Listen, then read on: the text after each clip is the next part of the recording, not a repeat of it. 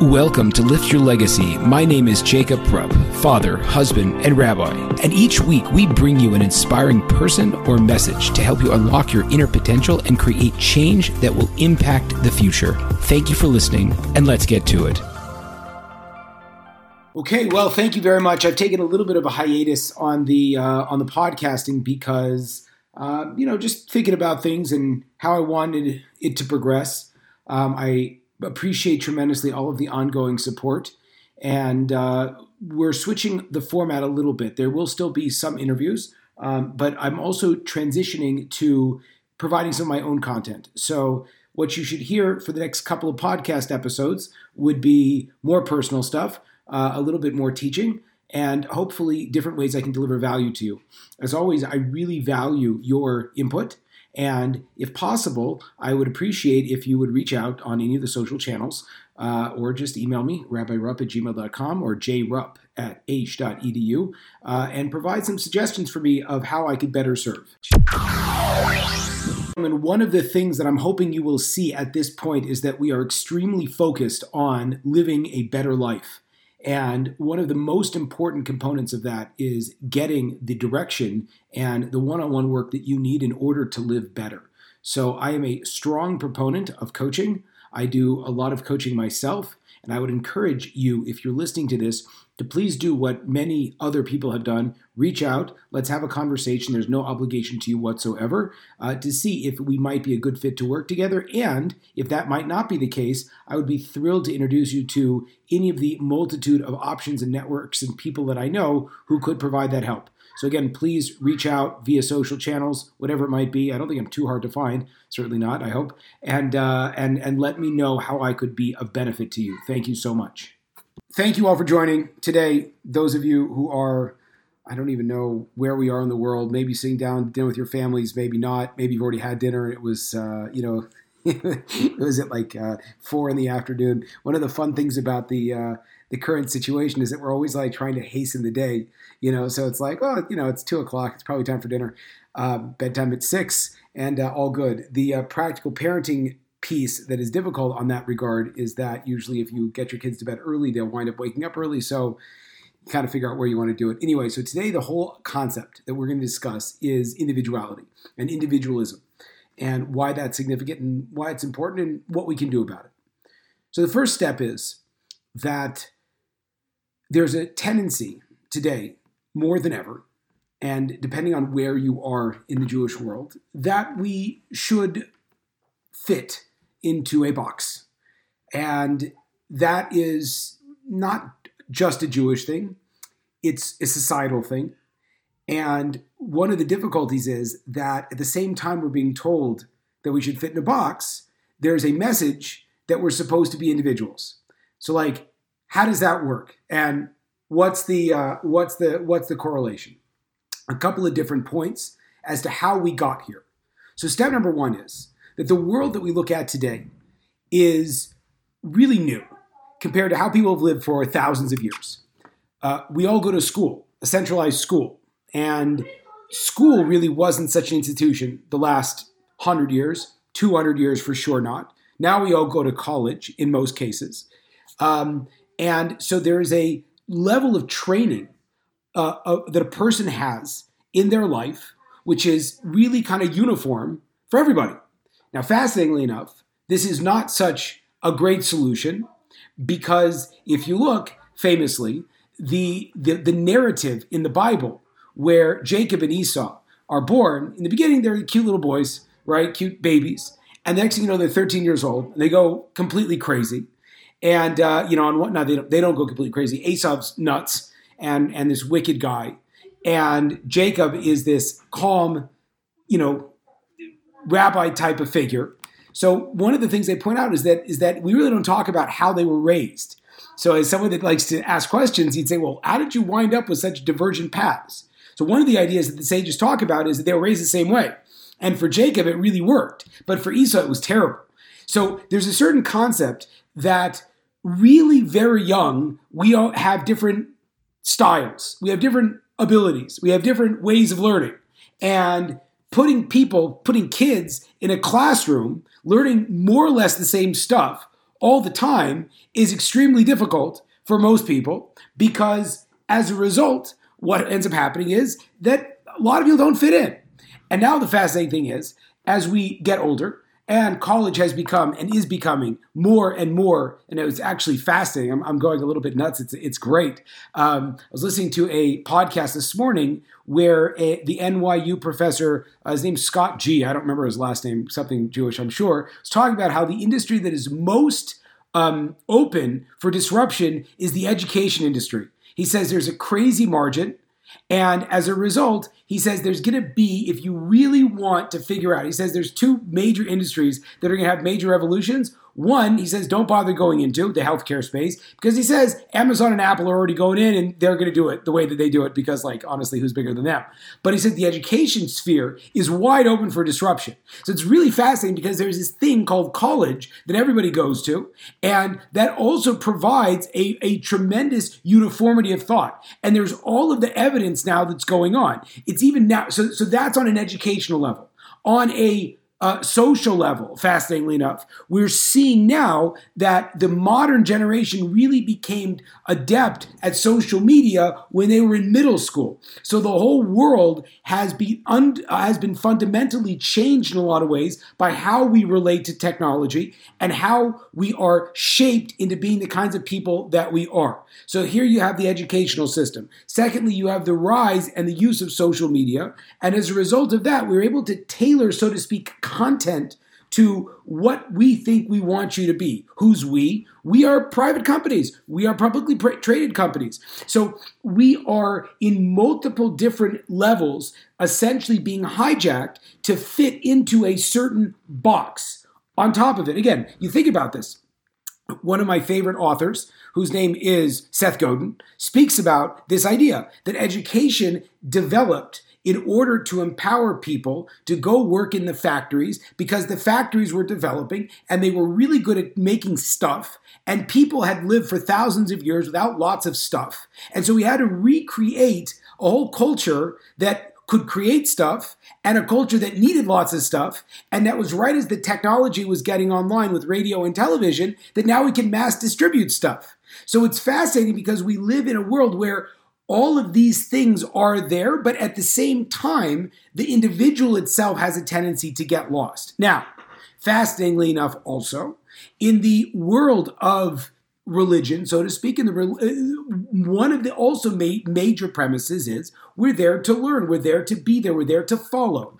And as much as we'd like to say, Judaism is all about individuality, if you look, so much of how Jews practice and how Jews behave follows also clear guidelines. And it's not just guidelines that are outlined in the Bible. That'd be a great start, right? Most people don't even know what the Bible looks like or what it says, right? But most people, depending on the geography of where they are, depending on the education that they've had, depending on what they understand Judaism to be, right? And then you get into all the cultural nuances. We all behave in certain ways, which is completely within a norm of our society. Now, again, is that new? Well, that part's not new because we've been living in, again, one of the things that people as creatures have been and this is on a very deep level Jewishly and also a deep level on an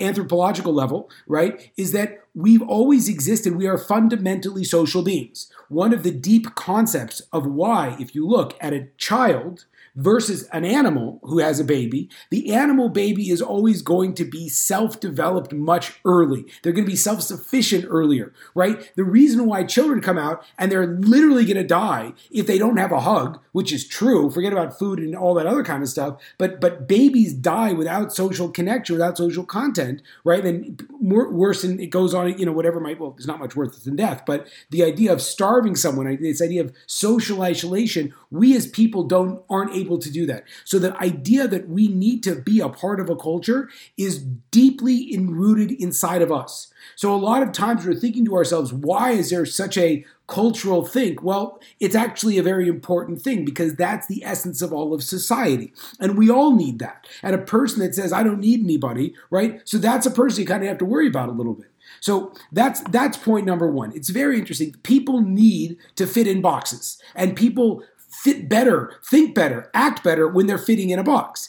But there's a couple of problems with that. Problem number one is that for a lot of our, again, just getting up, go back 1,500 years, started, let's say, 1,700 and earlier, right? For much of the time that man was alive, we were always in these cultures and these communities that were very kind of not so well known to the outside world. You didn't have the cross, even people that were in like commerce and stuff like that. Like, how much of the world did you see in your lifetime? Right? Even the people, the sailors, people that would like travel from ocean to ocean, they were seeing very small parts of it. So we lived largely in a small world where the expectations were much clearly defined. Now we live in a world where suddenly you realize that there are cultures and there are things that are outside of your purview, and all of the ideas that you might have, other people have different ideas, and they're just as, hopefully, if you're not bigoted and terrible, right, you realize that other people have a value to their thoughts also. So let's set this up as the basic, again, and I think that this is a fascinating concept, the basic paradigm of what we're looking at. On one hand, we need to fit in boxes. That goes for individuals. That goes for communities and societies. And as we are developing, especially in 2020, you have multiple boxes that you are fitting in. And a lot of these boxes are acting on you and have been acting on you for your whole life. The school box, right? The cultural box, the use of how social media is so tailored to your mind. Again, we spoke about this earlier, that our minds are hijacked. Like, these brilliant algorithms that are so much smarter than us are making us want to do stuff at such a rate. It's crazy, right? There's all these I read there's all this technology now that can trade stocks in so many nanoseconds, whatever it might be, that the average investor that goes out there, by the time you've thought about it, already that stock has transacted 1 billion times. So for me, for example, it's really fascinating. Something got me thinking about coffee today, and I was thinking about I want to get a special. I do a pour over. I love the pour over coffee. That we have a class about wine. We're going to talk about coffee also, hopefully in the future. But I'm getting a nice new pour over for Pesach, right? And it's just fascinating. What did I see? What triggered me? Which algorithms led me to right away impulsively buy the certain coffee maker that I did on Amazon. This whole thing's worked out. It's not like I just generated the idea. So we live in a world where essentially our minds are hijacked by the systems that we grew up in and the influences on our life. So with that being said, is individuality even a value? And again, also on top of we added the religious component. Right? Is that even, how does that work? When a person goes to a synagogue and we all sort of say the same things and talk about the same things and have the same beliefs, right? So again, it makes us feel comfortable, but then where does individuality fit in? And oftentimes people will think, well, I'm an individual. And it's yeah, you are? Well, what's so unique about your life? Let me guess. You grow up, you go to school, you get a job, you get married maybe, or you don't. There's kind of one or two options. You have kids, or you don't. At some point you do something, and then we die. So our life path is very, very similar also in a lot of ways. So the whole concept of I'm an individual leads a person down a very dark road of, well, what actually does make me an individual? And then again, you think, well, maybe I'll go do something crazy. Again, and I'll share a little bit about my personal story, but maybe I'll do something crazy, like I'll go to a different religion, or maybe I'll go to my own religion, but I'll investigate it more deeply because I'm trying to find myself. But oftentimes what you do when you find yourself is you find yourself in a room with people that think the same way about you. So you say, okay, my background's different, but then you think about it, you're maybe my background isn't so different. My psychological makeup is different, but maybe not. And again, we can figure all this stuff out, right? As again, anyone that does any kind of work in sales or any kind of work in influence, right? You can oftentimes walk in a room and all of a sudden and already identify. Again, this is literally what one of the amazing businesses I have the opportunity to work with does is develop perfect customer profiles. And so you think to yourself, I'm a unique person. I figured this all out. And it's really the decision you were going to make, we kind of knew you were going to make the decision. Now, so that's the reality. I haven't even started with Jewish stuff at this point. Then we go back to another question is, well, what does that whole thing with free will actually mean then? Like, how am I going to do it again? So we've worked out that we can kind of figure out what you're going to do based on where you come from, who you are, etc. Right? Just in the commercial world, right? Now we go, obviously God knows sort of what you're going to do. So you think to yourself, well, then what's the point, right? And then on the flip side, an even bigger question is, what do we do with the famous idea that I find so compelling and fantastic in my life, which is this Jewish concept that God created humanity alone, so that they could learn how to be alone by themselves, so they could learn how to be an individual, right? God didn't just boom, like with all the animals, if you look, God, the whole just ecosystem just appeared, right? But with human beings, it didn't work out like that. Again, you want to ask all kinds of different questions, Adam and Eve together, whatever you want, great. But the fundamental question was, there's a singularity. And like, what are the implications of that? And clearly what, as far as I appreciate, the implications of that would be that a person has to learn how to live as an individual. But like, how do I even do that?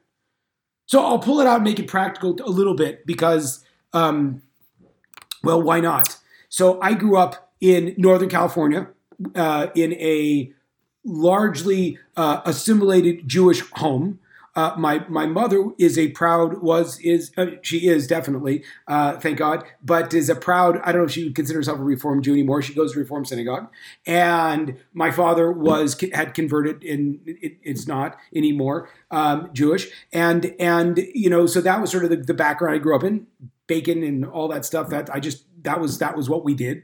And that was it. And I grew up, and my mom forced me to go to Hebrew school, and I hated it. And she wanted me to go to, services, and I didn't want to go. And I told her I was done being Jewish, and I was done with all of it. It was so irrelevant, and none of that actually worked.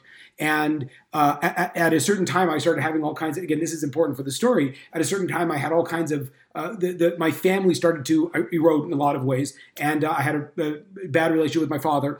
And he sort of left the picture right around the time when I was about to go to college. And in his absence, I had been usually very loyal, just in my own mind. I had felt like I had to protect my mom, right? Again, none of this stuff is new or unique or original. If you study these kinds of things, this is kind of what normally happens, right? And as a result, when my dad left, I kind of jumped into things that I hadn't been interested in before, like kind of uber masculine things, weightlifting and fighting and cars and all these kinds of things.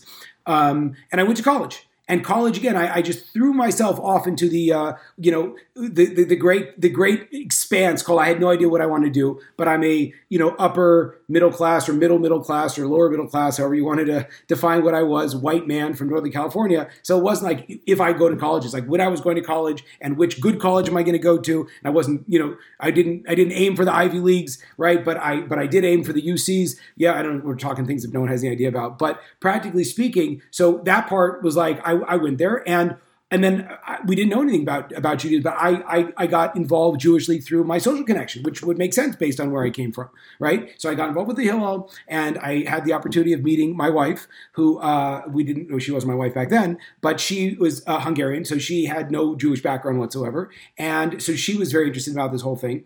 And interestingly enough, right, she saw Orthodox Judaism, and she said, oh my gosh, there's so much here. This is amazing. Like there's so much depth and meaning and all this kind of stuff.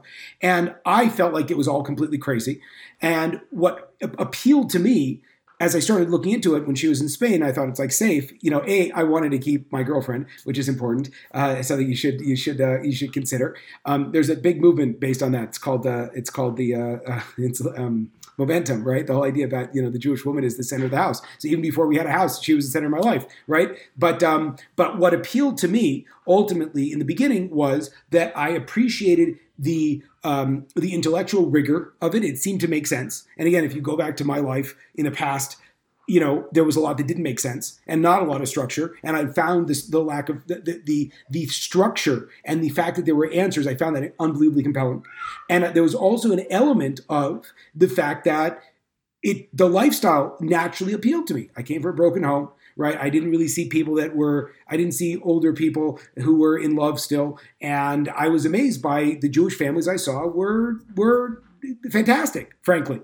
I came to Israel, and when I came to Israel, I had this amazing break in my consciousness, which is that I saw people who actually lived their religion. And in America, people lived and had a religion, but in Israel, I saw for the first time people live their religion, and their lives were secondary to their beliefs in a lot of ways. Again, you think about it. How does a person live in Israel? It's not the safest place to live, and people clearly it's that they live for purposes that are bigger than their life, and it's not safe, but that definitely plays into it. The whole concept, the American concept of pursuit of life, liberty, and happiness, and that a person ultimately should be, their life is the most important thing. So it different. You go to the Middle East, and there's just a different. And I was like shocked. I was like, wow, there's like this whole paradigm could break down.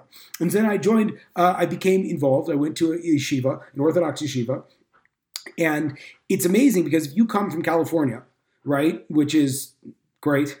I like it a lot there. And then you are suddenly in the most ultra-Orthodox parts of Jerusalem. So your whole world has kind of come upside down. And now, wandering around in my, natural habitat of shorts and Birkenstocks and T-shirts, right? When everyone else is wearing white shirt, black pants, payas, tzitzis, the kippah, all that stuff, right? The whole thing was was crazy for me.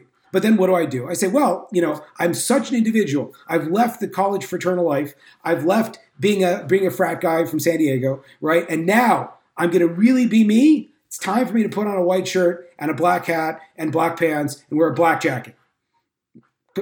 Obviously, because that's uniquely me, right? And again, I'm not saying, and again, the best part was, the people that were in my life that were advising me at that point said, you don't have to do it. And I said, you don't know me. I know me. I'm going to do it.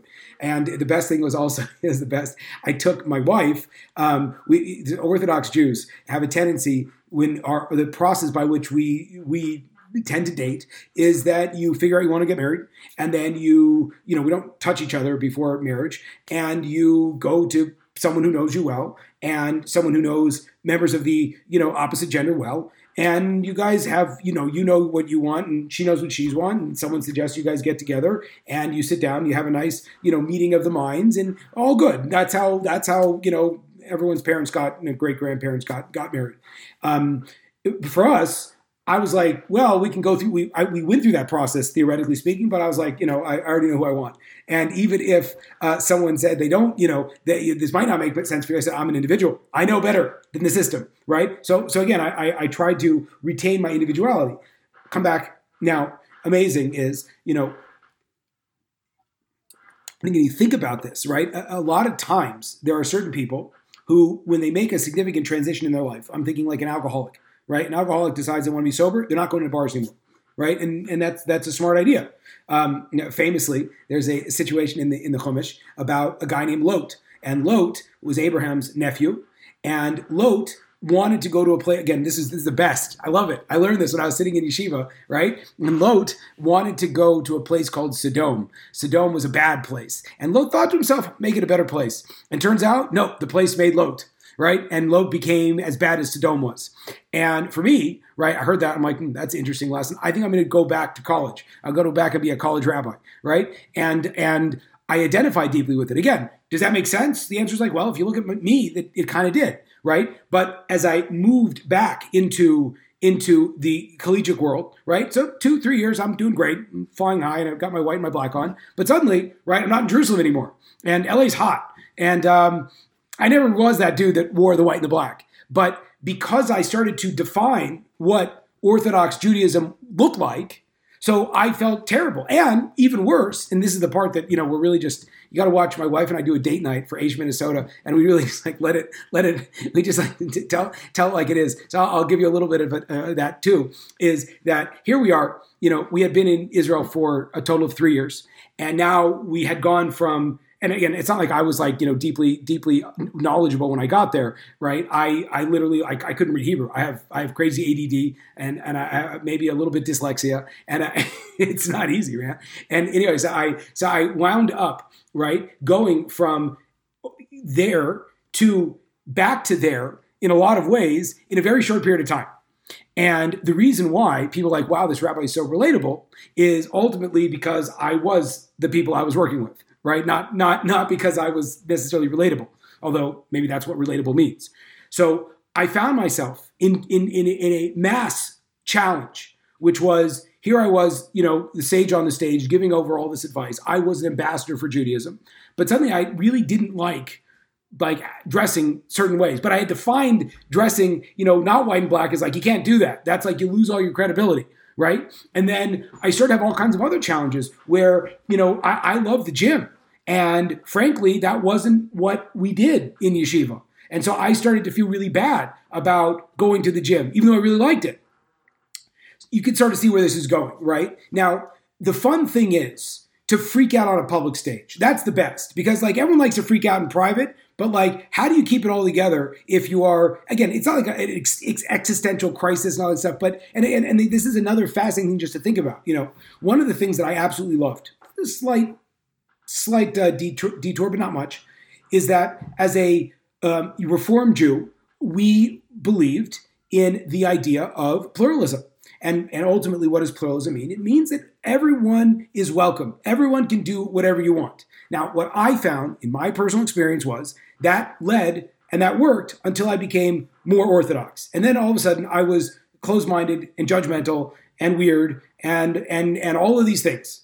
And I was really surprised because like, this is, you guys are me. Like how you're exiling me because of my beliefs. Doesn't that it's an interesting idea. So on the same tune, I found myself, we find ourselves in the world today as groups, thank God, that are marginalized and not represented, are being able to have a voice for the first time in the political debates and in social media and all these kinds of things. And it's a really beautiful idea that marginalized groups are able to say, hey, we're here and, we exist.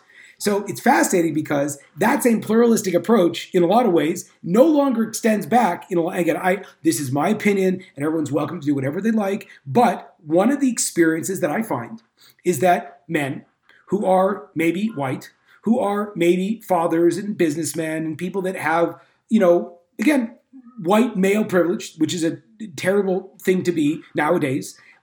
These people oftentimes don't feel like they can talk about their problems because like, what problems can you have? And the same thing was kind of going on with me. It's like I was a rabbi, right? And I was a father at this point, and a husband, right? And I was supposed to have all my stuff together. And the fascinating thing, the thing that really like troubled me was so many of the people, like I would go to my rabbis and they'd be like, well, you're a rabbi, and like, how does that supposed to work? And, so I couldn't really go there and I felt really stuck with the kids. And it brought this whole struggle for individuality into the center. And I wasn't capable, I wasn't careful, I wasn't able to, in a lot of ways, share what I really thought or be who I really wanted to be. Mostly because I didn't know who I wanted to be or what I wanted to look like. I knew that I was in transition. Right? And again, that has different words. That means different meanings depending where you're from. We're going to use the Midwestern use of transition, which was I was kind of figuring my way out, as opposed to the East or West Coast definition of transition, which maybe that'll be for another show. But I was in a period of trying to find myself. And I was so busy worrying about what if I left and what if I got exiled and what if I X, Y, and Z. And the amazing thing was that the very thing that I had thought was my greatest individuality had become for me something where I didn't feel like I was able to be myself. And I couldn't know what it was. And I was so busy thinking about what I shouldn't do that I couldn't figure out what I wanted to be. And the difficulty also with that is that if you're always focusing on what you think you shouldn't be doing, right, oftentimes that starts to breed a lot of shame on you and a lot of negativity on you. And you start to live this life where you are, and essentially, I get the best way is to be like exiled from yourself, and you don't trust yourself anymore, and you can't believe in yourself anymore, and you have all of these negative judgments and thoughts about yourself just surround you, and it's a crazy thing. And I was apologizing for myself everywhere I went, and that's a terrible place to be in. So, and again, it's not like we were like very public, you know what I'm saying? So like, how do you deal with that? And it's a fascinating idea. So one of the things that I know I got help. But one of the things that, I'm saying I got help because somehow I figured this out. But one of the things that I really started to sit with was, what if for 1 second, I would stop and think, maybe God loves me, and maybe God made me, and maybe God wants me to be me, and I have to figure out what me really is. And maybe it's not the color of my shirt per se, and maybe it's not the fact that I like working out, or maybe it's X, or maybe all of these things I made very important. And if you look in this scope of what God really wants from us, maybe it's not that important if it's not that important to you. And again, that's the beauty as a person starts to learn more about Judaism. Very often we make this mistake that we turn our minds off and we sit and just expect someone to give us something. And we think that's something that we're doing maybe a God a favor, maybe we're doing the rabbi a favor, maybe we're doing anything a favor, and at the end of the day, ultimately, right, we, again, and this goes back to one of the fundamental teachings of one of the most important books it's very hard to say most important books in Judaism, but a very fundamental book of Judaism, which is a book called The Path of the Just, speaks about this idea that a person has to learn to be unique in their own world, right? In their own world. And that's something that I was always trying to be unique in my old world, or I was always trying to look like what everyone in this new world wanted me to look like, but I didn't know how to figure out what I had to do in my own world. And as soon as I came into a place where I could say, you know what if I just stopped caring about who I'm supposed to be? And what if I started caring about where I am now, what I can do now, and what I should do now? Everything suddenly starts to change. Because what we find is, and again, this is one of these fundamental concepts within Judaism, is that God made you, and God loves you, and the world needs you, and you have your ideal voice, and you have your ideal client, and you have your ideal spouse and kids, if that's what you want, and your ideal job. And the more that you think that if I'm trying to be someone I'm not, or something I'm not, I'm going to live this life that I don't really want. I'm going to have this career that I don't really want. I'm going to have this relationship with God that is not me, right? Ultimately, what that does is it exiles you from yourself. And when you're exiled from yourself, you live in this world of tremendous dichotomy and disconnection. And the real tragedy is that the world misses out on you and that you miss out on you. And you're living in a world where you aren't showing up as the true version of yourself. There's supposed to be a nice arc to the end of the story.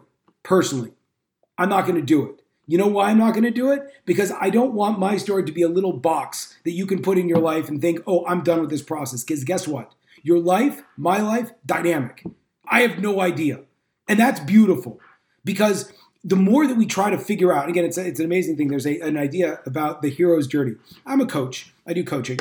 And one of the biggest problems that I see coaches have, rabbis might have sometimes, is that we like to give off an air of completion. Like, I've got it figured out. And boy, that makes your ego feel great.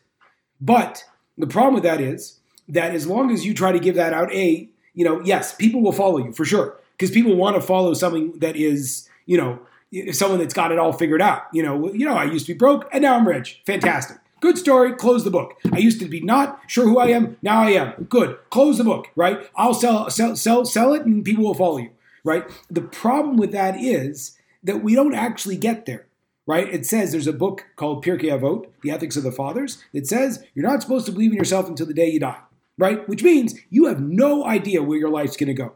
So rather, and again, this is why I get so excited about the coronavirus, not the coronavirus, not the terrible situation that people are going through health-wise, not the terrible economic impact of coronavirus, but the concept of coronavirus, the fact that the entire world would turn upside down and shut off with no idea when it's going to go back. It's like, maybe I'll go to California in the summer, or maybe I'll still be I have no idea. When was the last time we lived with that beautiful sense of present where we don't know what's going to be in the future? The world was getting so darn easy. And now it's so present, right? So the whole idea is we aren't going anywhere because we're right here. And the more that you can learn how to be right here, and the less you worry about tying up your story so it sounds like a nice book, right, that we can publish it in one of these magazines, or we can put it on social media, and we can hold you up and we say, oh, wow, look at this beautiful transformation story. Again, that's also drove me crazy, right? I lost 100 pounds in my life. And I remember putting up my Facebook pictures, and you can go see them, and they're wonderful, right, of of me when I was like at my heaviest, 60 some pounds, and me at my lightest, 168 pounds, I think was my lowest one. I was feeling bad on that, like I had stomach problems. So really I was walking around like 172, right? But I put those pictures next to each other, and it showed off to the world something that was so deeply ingenuine. But I mean, it felt great at the time, and like you should celebrate it. But like, I still had real like issues with like how I stress eat and how I looked at my body and all the kind of stuff. It doesn't do that job justice. And so I think the takeaway is that ultimately, if you believe in God, and if you have faith in God, and if you have faith in the Torah, and if you have faith in the fact that there is a purpose for your life, and your life is meaningful and important, you should go on a path towards finding yourself. You should go on a path where you try to live the most authentic life possible. And again, I appreciate Brené Brown is so fantastic. I love her. She's great, right? And that's the rage now. Be vulnerable and vulnerability and all that kind of stuff. It's great. But that's not her idea. Not that she says it's her idea. But it's resonating in the world a little bit. And that's one of the beautiful things about being Jewish is that I was talking to a gentleman that lives here, and he was talking about history. And I said, you know what I love about history? I love that in history you have ups and downs, but ultimately, like, the Jews go through it. And we've dealt with everybody pretty much. And if you want to study Jewish history, really, you'll get a beautiful view of everything else. And the same thing's true with Jewish ideals. And if you pay attention to what societies are saying, because there are times when societies say things that are completely out of line with what Judaism says. Now, interestingly enough, oftentimes the things that we want to jump and scream about, there's a kernel of truth underneath it, right? Otherwise, it wouldn't ever stand. So there's an idea that even if ideas seem to be very different from what the Torah is saying, maybe you listen closer and you think, well, maybe there is something there that resonates with the Torah, right? And again, you think to yourself, well, why do all my beliefs have to be in the Torah? Didn't you just give a whole class about being an individual? The answer is like, yeah, absolutely, right? But the beautiful idea is when we think about our conditioning and we think about who we are and we think about all these kinds of things, we can appreciate that in most cases, again, this is like literally what I like. This is what I like go crazy about, like go crazy in a good way. Like I will eat, breathe, sleep this. I do this till the day I die. Is that people live in the boxes of their own mind. And they don't see around the corners. And so what I love about myself, and well, I'll say it, what I love about myself and what I love to do and what I'm passionate about is seeing around the corners, helping other people see around the corners. I'm passionate about finding people who can help me see around my own corners, my own mind, right? So there's this beautiful concept that we have to learn if we can accept that we're living in a box of our own experiences and our own biology and our own circumstance and all that kind of stuff. So it's safe to say that we are not the easiest decisors of right and wrong, of the best way to live. And the idea is the only volume that would be able to do that is something that's completely outside of that, which would be written by God, so to speak, who's completely outside of it. So the Torah is the tuning fork, so to speak, was a great analogy that I heard. And then we have to look at ourselves and figure out, okay, so like, where am I? And when I hear something, how do I resonate? Maybe I don't resonate. It doesn't necessarily make it wrong. In fact, it shouldn't make it wrong. It makes me wrong, but that's also okay. Because like, I might not have to connect to that right now, or I might not be on the process. I might never understand that, right? And you think, I have to understand everything before I like buy into it. Yeah, you're never getting married, you're never starting a business, you're never having children, because you don't understand that. You're not going to get it.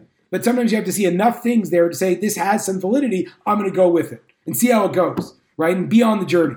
So the practical way to close this is that a person has to be committed to growing themselves, to being their own person, which the more, in my mind, religious, at least Jewishly, that you are, the more you cleave to God, the more you cleave to the Torah, the more you cleave to you connecting on a deep spiritual level with yourself. Again, does that mean you grow a nice beard? Maybe, if you're a dude.